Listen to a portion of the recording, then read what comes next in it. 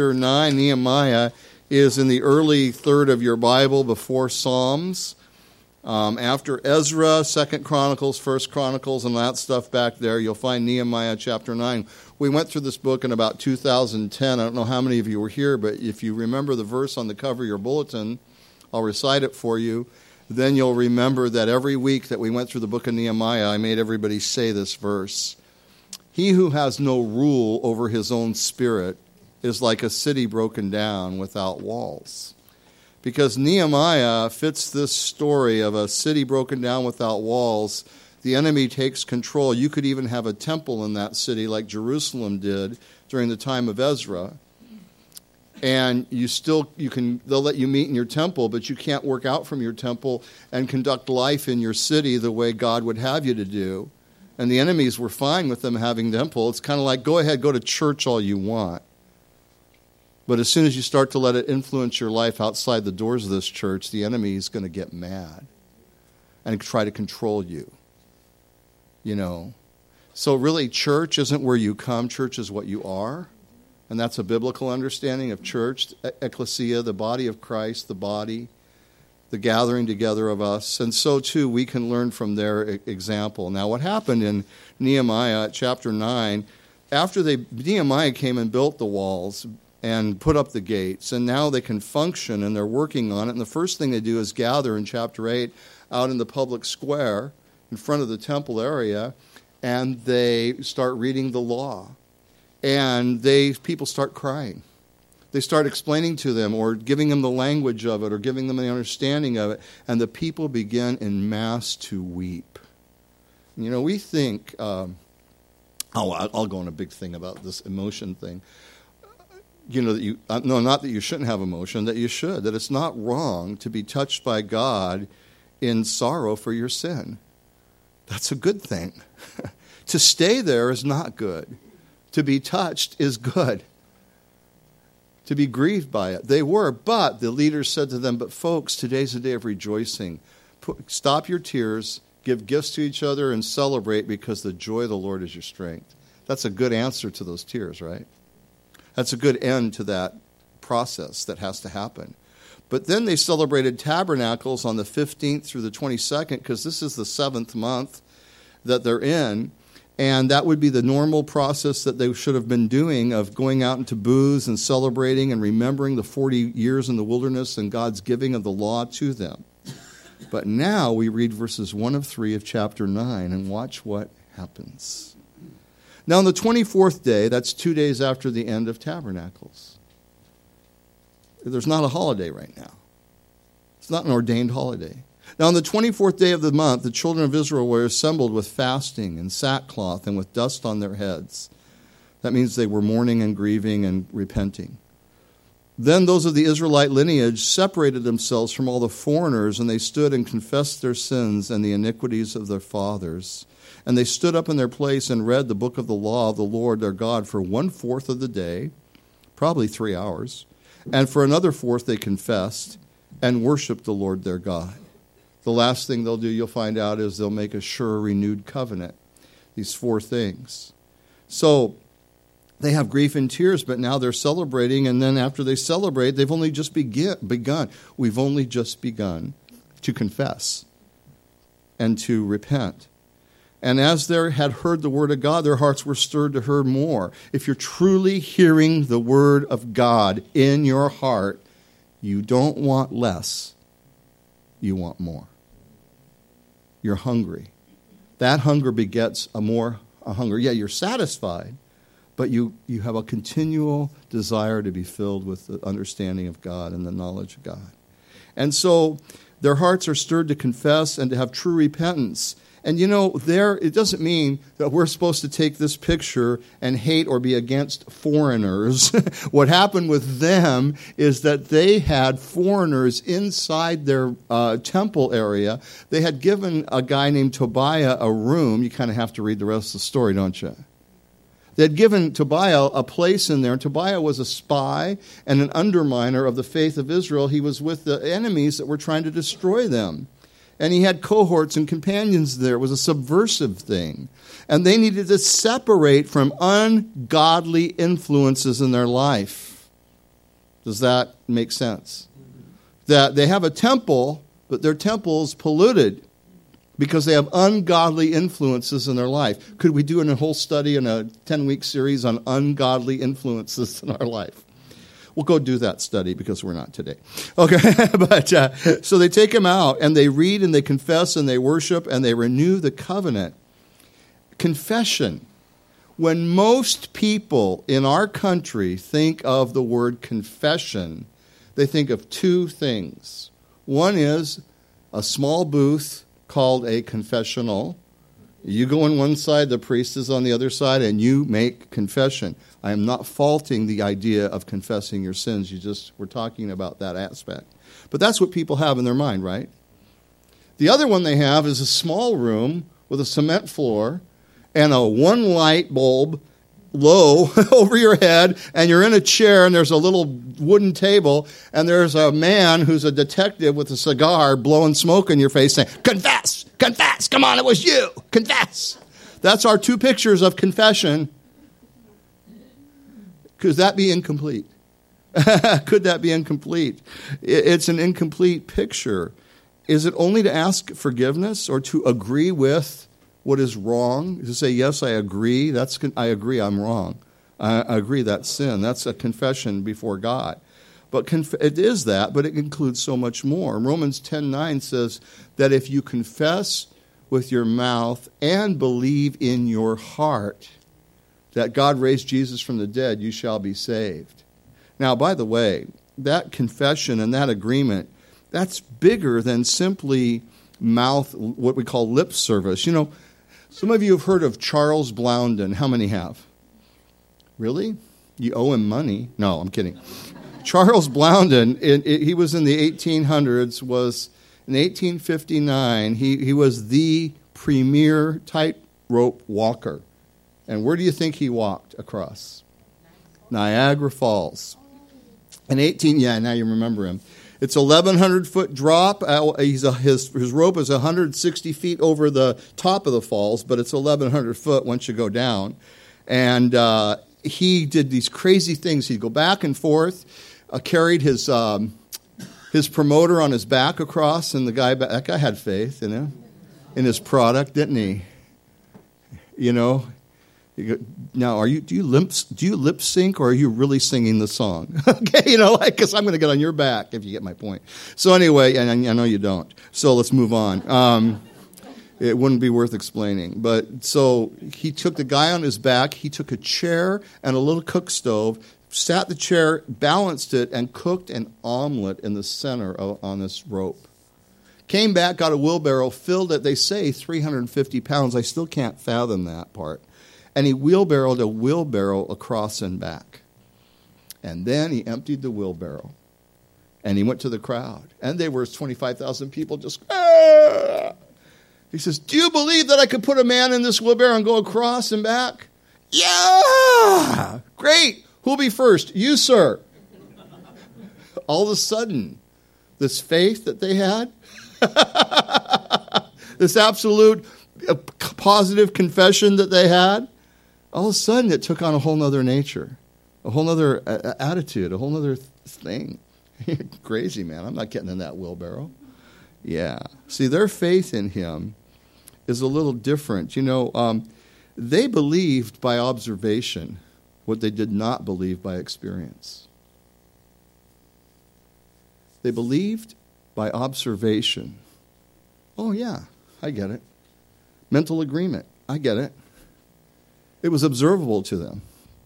For you, many of us, our faith is, we've observed it work. We've observed his word, and we're all growing at our different rates. We're not here to belittle each other.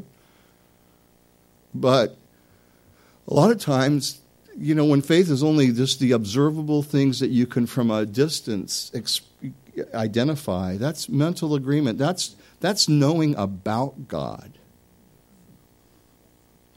Do you know, and I know you do, but do you know that knowing about God isn't knowing God?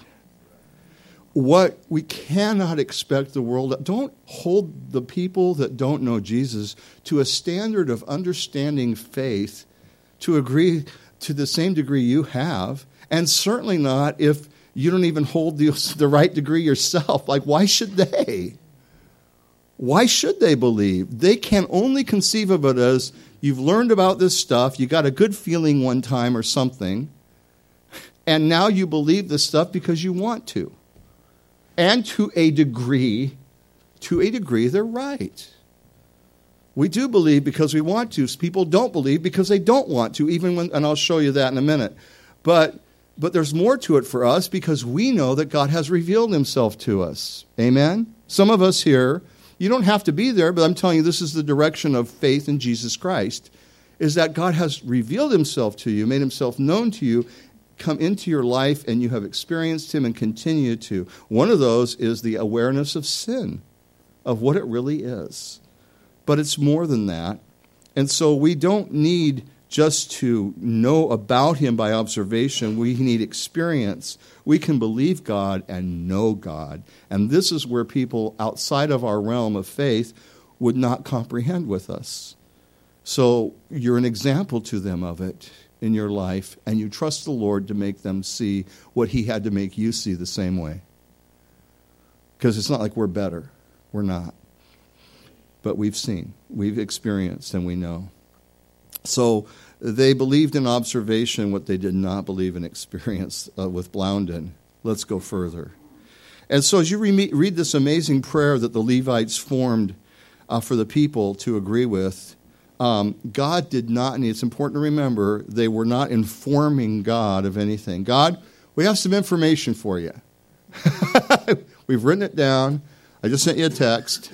There's an attachment to my email.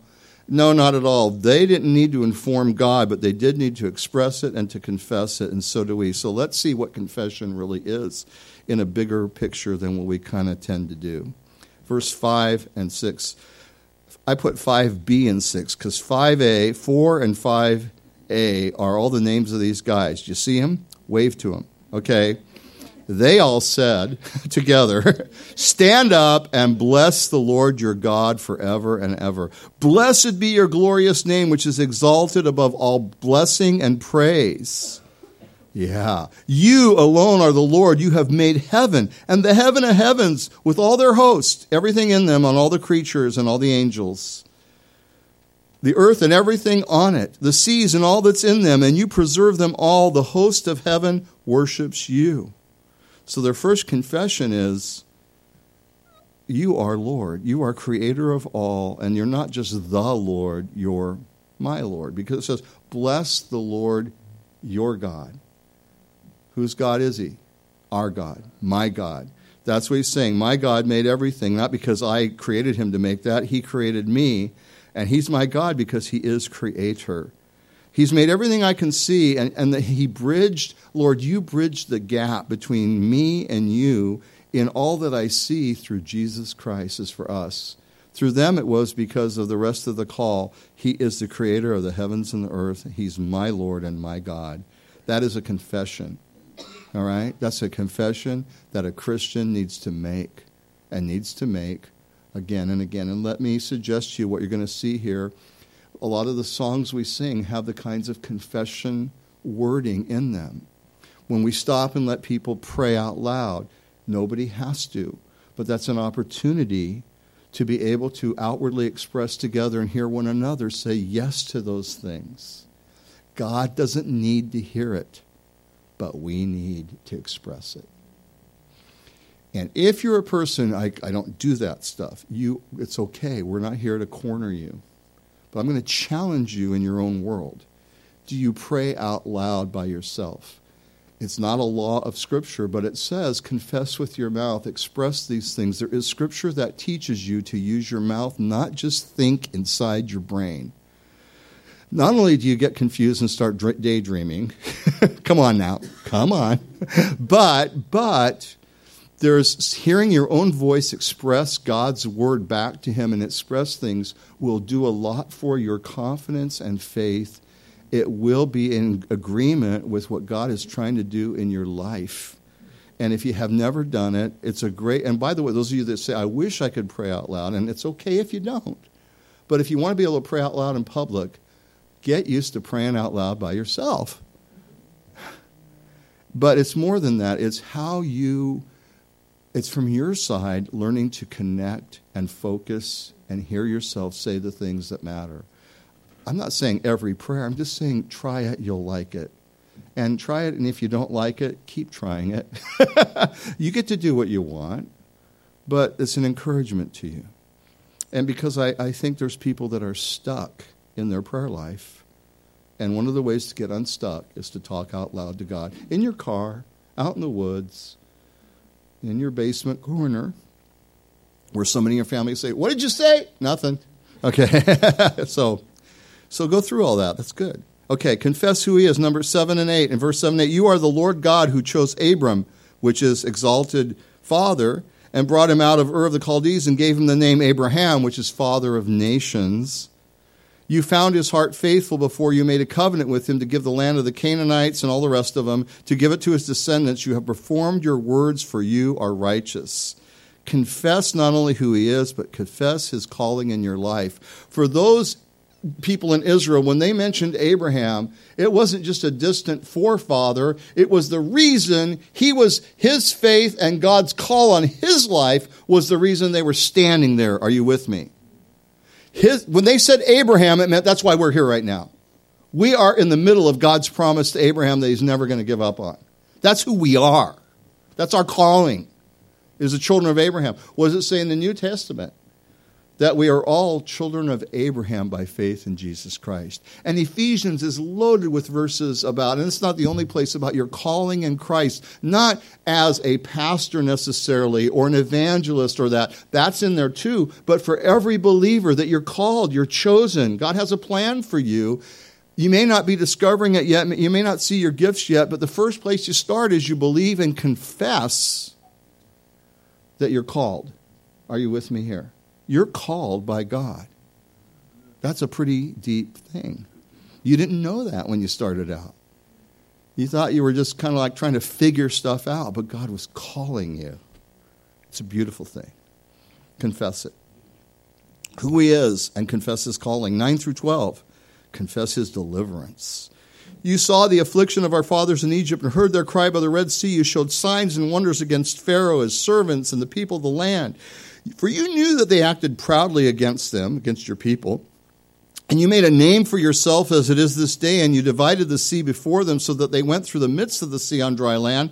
And their persecutors you threw into the deep as a stone into the mighty waters. Wow. Moreover, you led them by day with a cloudy pillar, and by night with a pillar of fire to give them light on the road which they should travel. Man, you delivered us, God. You delivered us and directed us. You know, they went into Egypt not as punishment. Did you know that? I mean, you could accuse them of deserving it. Joseph's brothers sold him as a slave. It was the 12 sons of Jacob and Jacob who ended up in Egypt, correct? They didn't go there as punishment. They went there because there was famine in the whole region, and God used the famine and Joseph to bring good out of bad, to save many alive, as he would say. God was fulfilling his plan and delivering them even through their difficulty. And that's a hard one because it was 400 years. Some part of 400 years of difficulty, which is hard for you and I to fathom. 13 and 14, but they confessed his deliverance, his calling, and who he is. And then in 13 and 14, they confessed that his law is good. You came down also on Mount Sinai and spoke with them from heaven and gave them just ordinances and true laws, good statutes and commandments. You made known to them your holy Sabbath and commanded them precepts, statutes, and laws by the hand of Moses, your servant. They confess that his law is good. They came from a world of idols in Egypt. They came from a world of being slaves, treated harshly. And when they went out from there, all around them was more of the same. You know, if they weren't protected by God, it was more of the same for them. And, you know, these people had no bearing in themselves about where to go, did they? I know where to go. It's okay. If the cloud moves, if the cloud disappears, it's okay because I got a map to Canaan. These people didn't know where they were going. They had no bearings about which way to go. They had no basis of how to walk together and do this. And they had no boundaries to live by. What if God had just said, okay, I freed you, go find Canaan? How would that have gone? Yeah. So in 1 John 5:3 it says, this is the love of God, that we keep his commandments, and his commandments are not burdensome. They're not heavy-weighted to make you grieve. You know, do you mean to say, Rick, or better yet, does the Word of God in 1 John 5:3 saying his commandments are not burdensome mean to say it's never hard to obey the Lord? How many of you feel like it's never hard to obey the Lord? Go like this. It's never, ever hard? It's hard sometimes. Can we all agree about that? Do you know why it's hard? Because of the world, the flesh, and the devil. Because my human nature I've been delivered from it. I'm born again. I have the Holy Spirit living in me, and my spirit's been made alive. But there's an old man, the dead man, the flesh, as we say.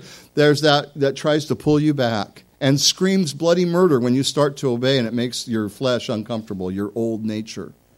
Does it ever make your flesh uncomfortable, your nature uncomfortable to obey God?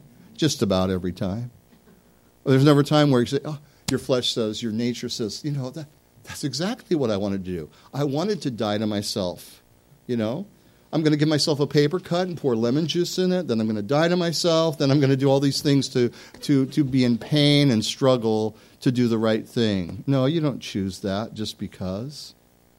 As a Christian, we choose that. We choose the right way, even when it's painful, when the world is screaming at us, when your friends are screaming at you. Don't go that way. When your own mind is screaming at you, no, you don't need to do that. And you do it anyway. You see, it doesn't mean it's never hard, but to obey the Lord will not harm you. It will heal you. It will not weaken you. It will strengthen you. It will not bring you low. It will lift you up. His commandments are not burdensome. I'm going to say it again. To obey God will not harm you. It will heal you. It will hurt, but it will heal you. It will not weaken you, but it will strengthen you. It will not bring you low, but it will lift you up. And it will free you eventually. But what the Proverbs tell us is the way of a transgressor is hard. One who's constantly battling against God has a tough road to go. I may have pain, I may have struggle, but it's a much better struggle than fighting God. You know, it's the old commercial. All my examples are from a time when my mind worked. So that's why I use those, okay? So, you know, the Fram oil commercial. Some of the guys will remember this. The mechanic standing there wiping his hands. There's an engine out there where he's rebuilding an engine. And they show a car with the car engine heating up. He goes, you know, you can come and get your oil filter. It's $5. Get your oil changed for $25, and on your way you go. Or you can pay me now, or you can pay me later. Which will it be? You know, a rebuilt engine or an oil change? Some of the ladies' light is turning on. No, I'm kidding. I'm kidding. That was chauvinistic, wasn't it? Like, because some of the ladies in this room are much better mechanics than this guy. But I wanted to feel better about myself for just a minute. Is that okay? Okay. I'm on my own. All the guys are disappearing like we have nothing to do with that guy. You know, it should be that we're not so freaked out. We can't make a joke like that, by the way. But probably better not to. All right. So anyway, moving right along.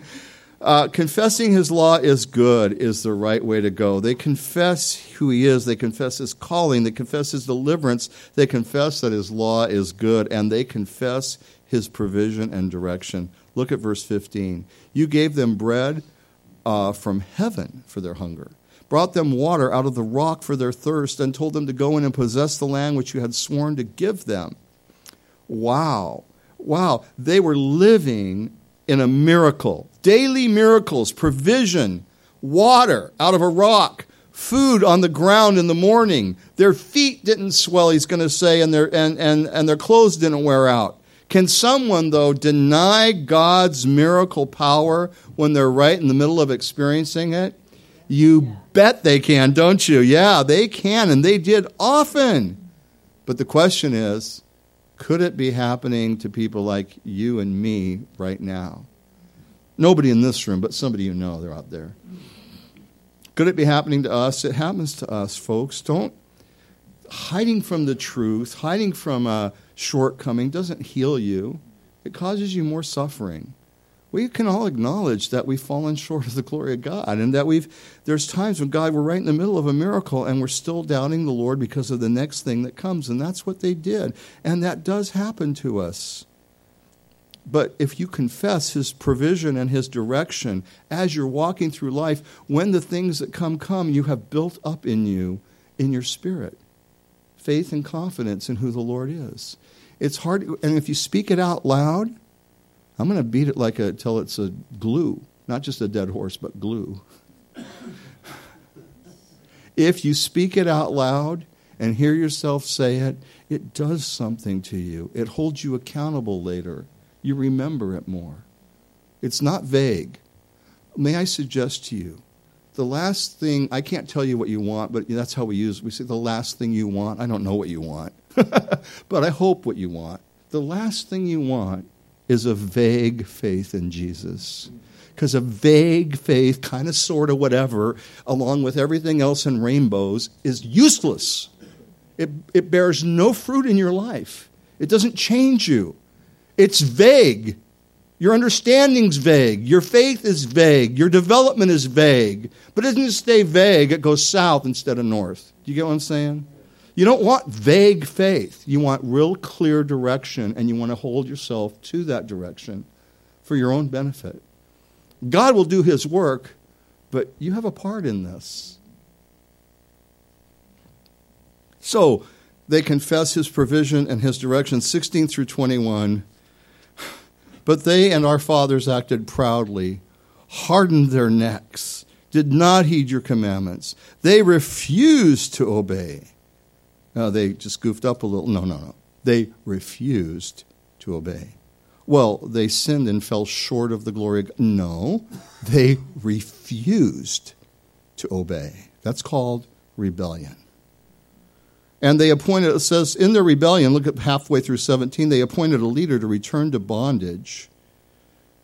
But you're ready to forgive, it says. And then in verse 18, and even when they made a molded calf for themselves, this was their basic rebellion, and said, this is your God that brought you out of Egypt, and worked great provocation, yet in your manifold mercy you did not forsake them in the wilderness. The pillar of the cloud did not depart from them by day to lead them on the road, nor the pillar of fire by night to show them the light and the way they should go. And you even gave them your good spirit to instruct them, and did not withhold manna from their mouth, and gave them water for their thirst. 40 years you sustained them in the wilderness. They lacked nothing. Their clothes did not wear out, and their feet did not swell. Who over the age of 30 has never had your feet get swollen up here? Maybe there's somebody, but like almost everybody here has either been on an airplane or hiked in bad shoes or did something and your feet swelled. All of us. You young'uns just have so much to look forward to. That's nothing, okay? Just look at what happens. But you know what? God sustained them. Their feet never swelled. Their shoes, their Birkenstocks never wore out. They didn't have to send them in for their free replacements.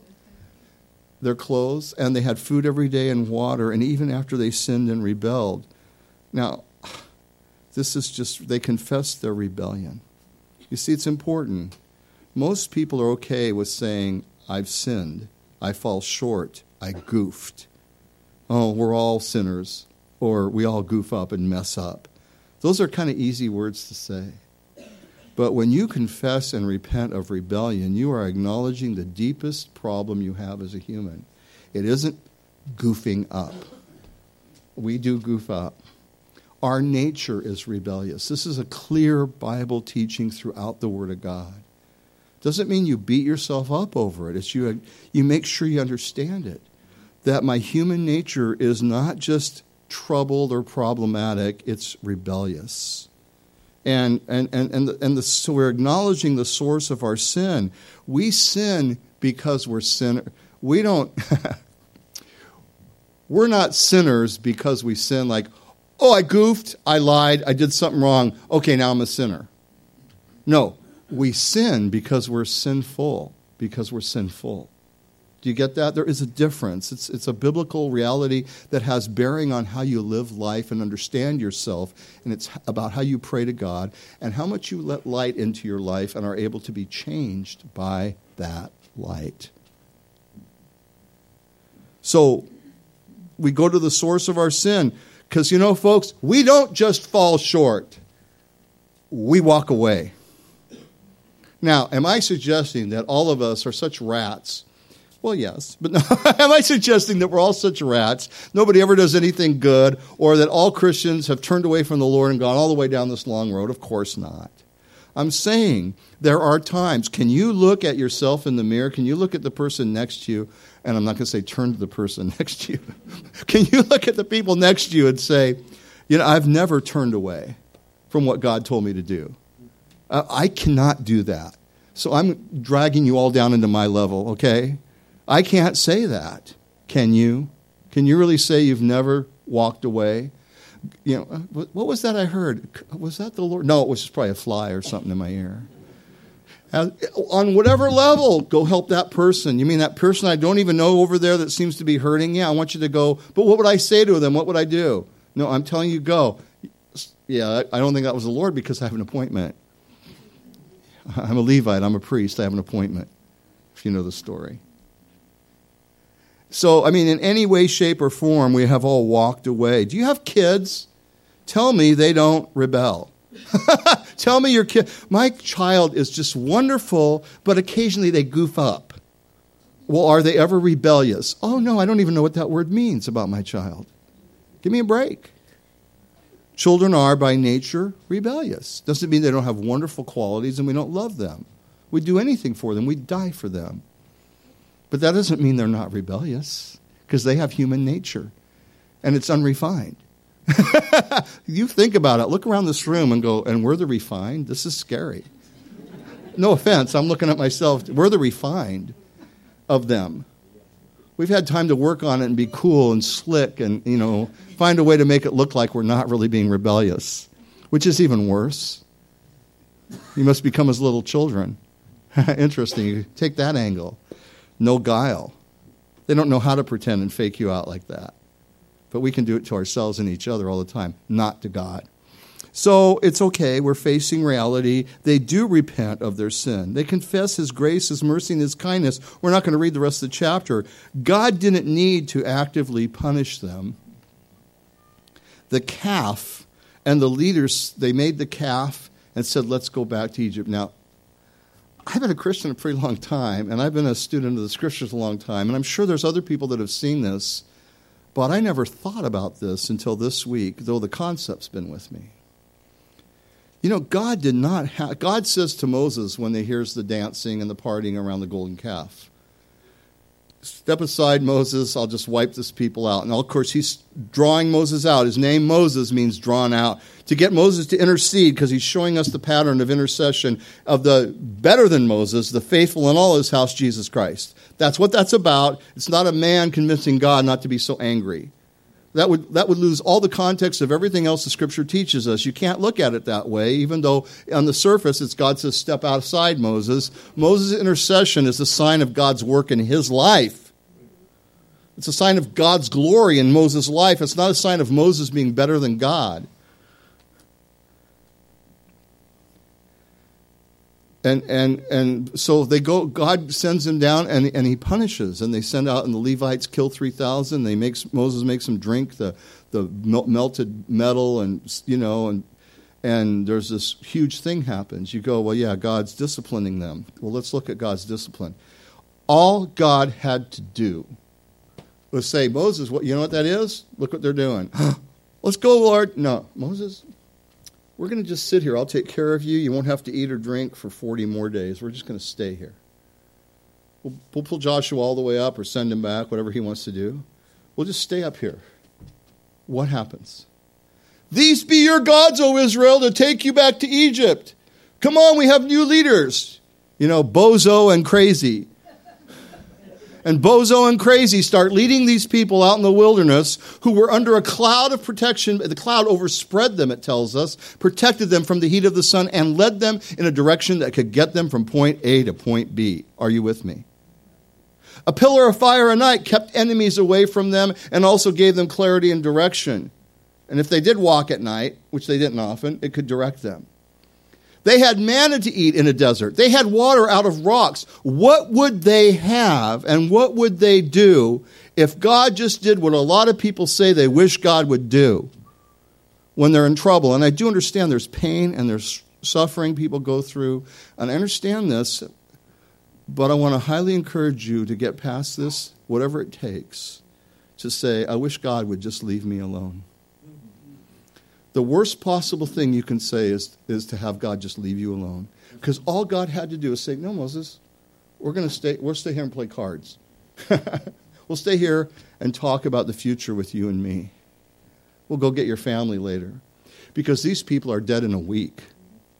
If God allows them to go their own way, they're gone.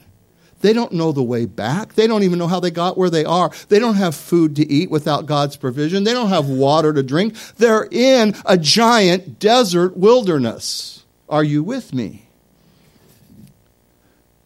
It's his kindness and his grace that he disciplines his people in, even when it seems harsh.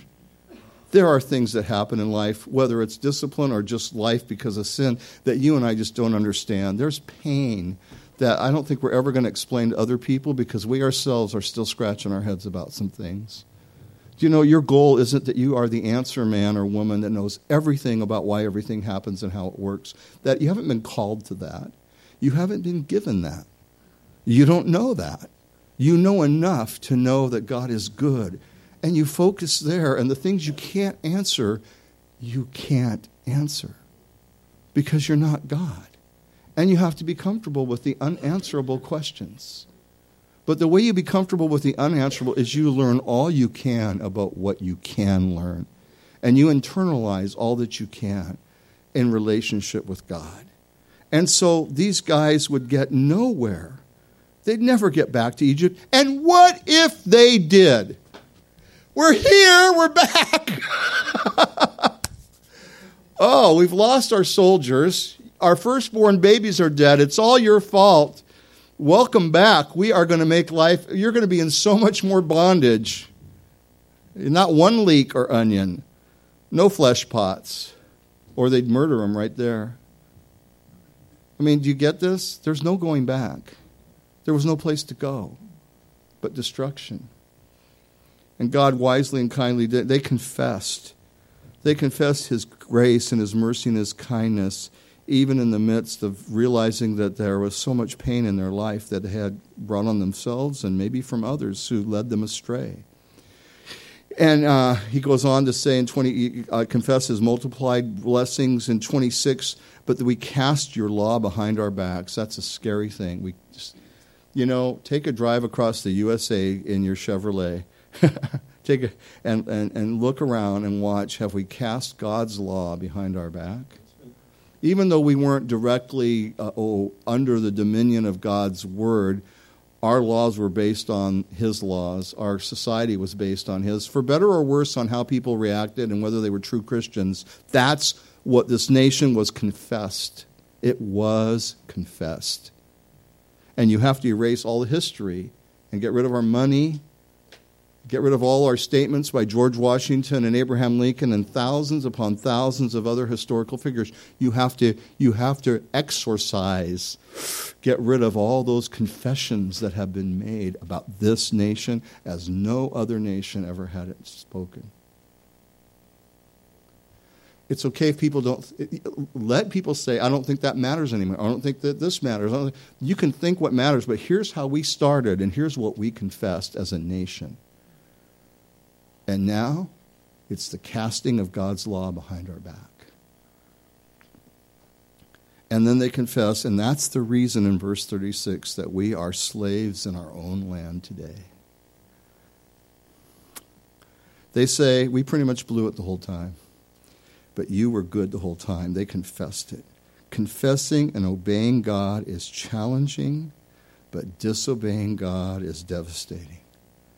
And they say at the very last verse 38, and this, all because of this, we make a sure covenant and write it, our leaders, our Levites, our priests, and seal it. Dave, come on up.